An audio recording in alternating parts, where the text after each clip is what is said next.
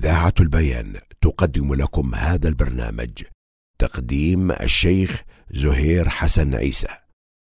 بسم الله والحمد لله والصلاة والسلام على رسول الله وعلى آله وأصحابه ومن تمسك بسنته بإحسان إلى يوم الدين. أما بعد، أيها الإخوة الكرام، السلام عليكم ورحمة الله وبركاته. طيب الله أنفاسكم وأسعدكم في الدارين. نتابع مع سلسلة أعمال القلوب ومع منزلة التوكل، وأيضا مع الوجوه التي من خلالها نعلم كم نحن بحاجة إلى التوكل على الله عز وجل. بسم الله والحمد لله والصلاة والسلام على رسول الله وعلى آله وأصحابه ومن تمسك بسنته بإحسان إلى يوم الدين. أما بعد، أيها الإخوة الكرام، السلام عليكم ورحمة الله وبركاته. طيب الله أنفاسكم وأسعدكم الله في الدارين. نتابع مع سلسلة أعمال القلوب ومع منزلة التوكل، ومع حاجتنا إلى هذا التوكل الذي تظهر هذه الحاجة من وجوه متعددة. ذكرنا في الحلقة الماضية الوجه الأول.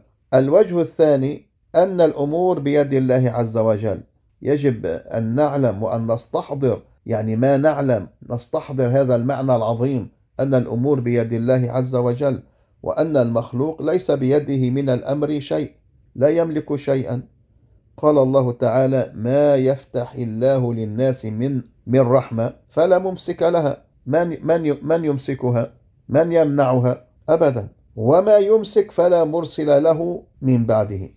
لو اجتمعت الدنيا، لو اجتمع الإنس والجن أن يمسكوا ما أرسله الله ما استطاعوا، وأن يمنعوا ما أراده الله عز وجل ما استطاعوا، وهو العزيز الحكيم. وقال تعالى: وإن يمسسك الله بضر فلا كاشف له إلا هو، سبحانه وتعالى. وإن يردك بخير فلا راد لفضله يصيب به من يشاء من عباده وهو الغفور الرحيم. فإذا كان ذلك كذلك، فإلى أي شيء يلتفت الإنسان إلى أمثاله من الفقراء المساكين المحتاجين الذين لا يملكون لأنفسهم نفعا ولا ضرا، بل ذلك يقتضي أن نفوض أمورنا إلى الله عز وجل. أيضا تظهر حاجتنا إلى التوكل أن العبد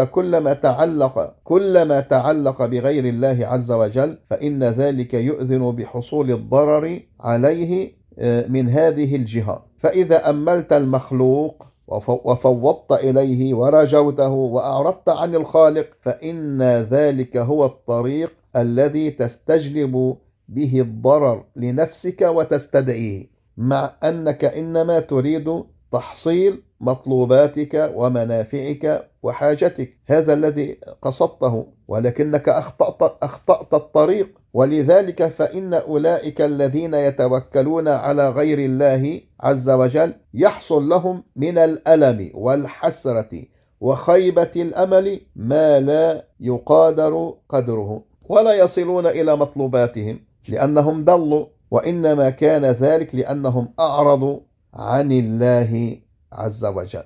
لذلك هنا تظهر حاجتنا إلى التوكل على الله عز وجل، وأن نفوض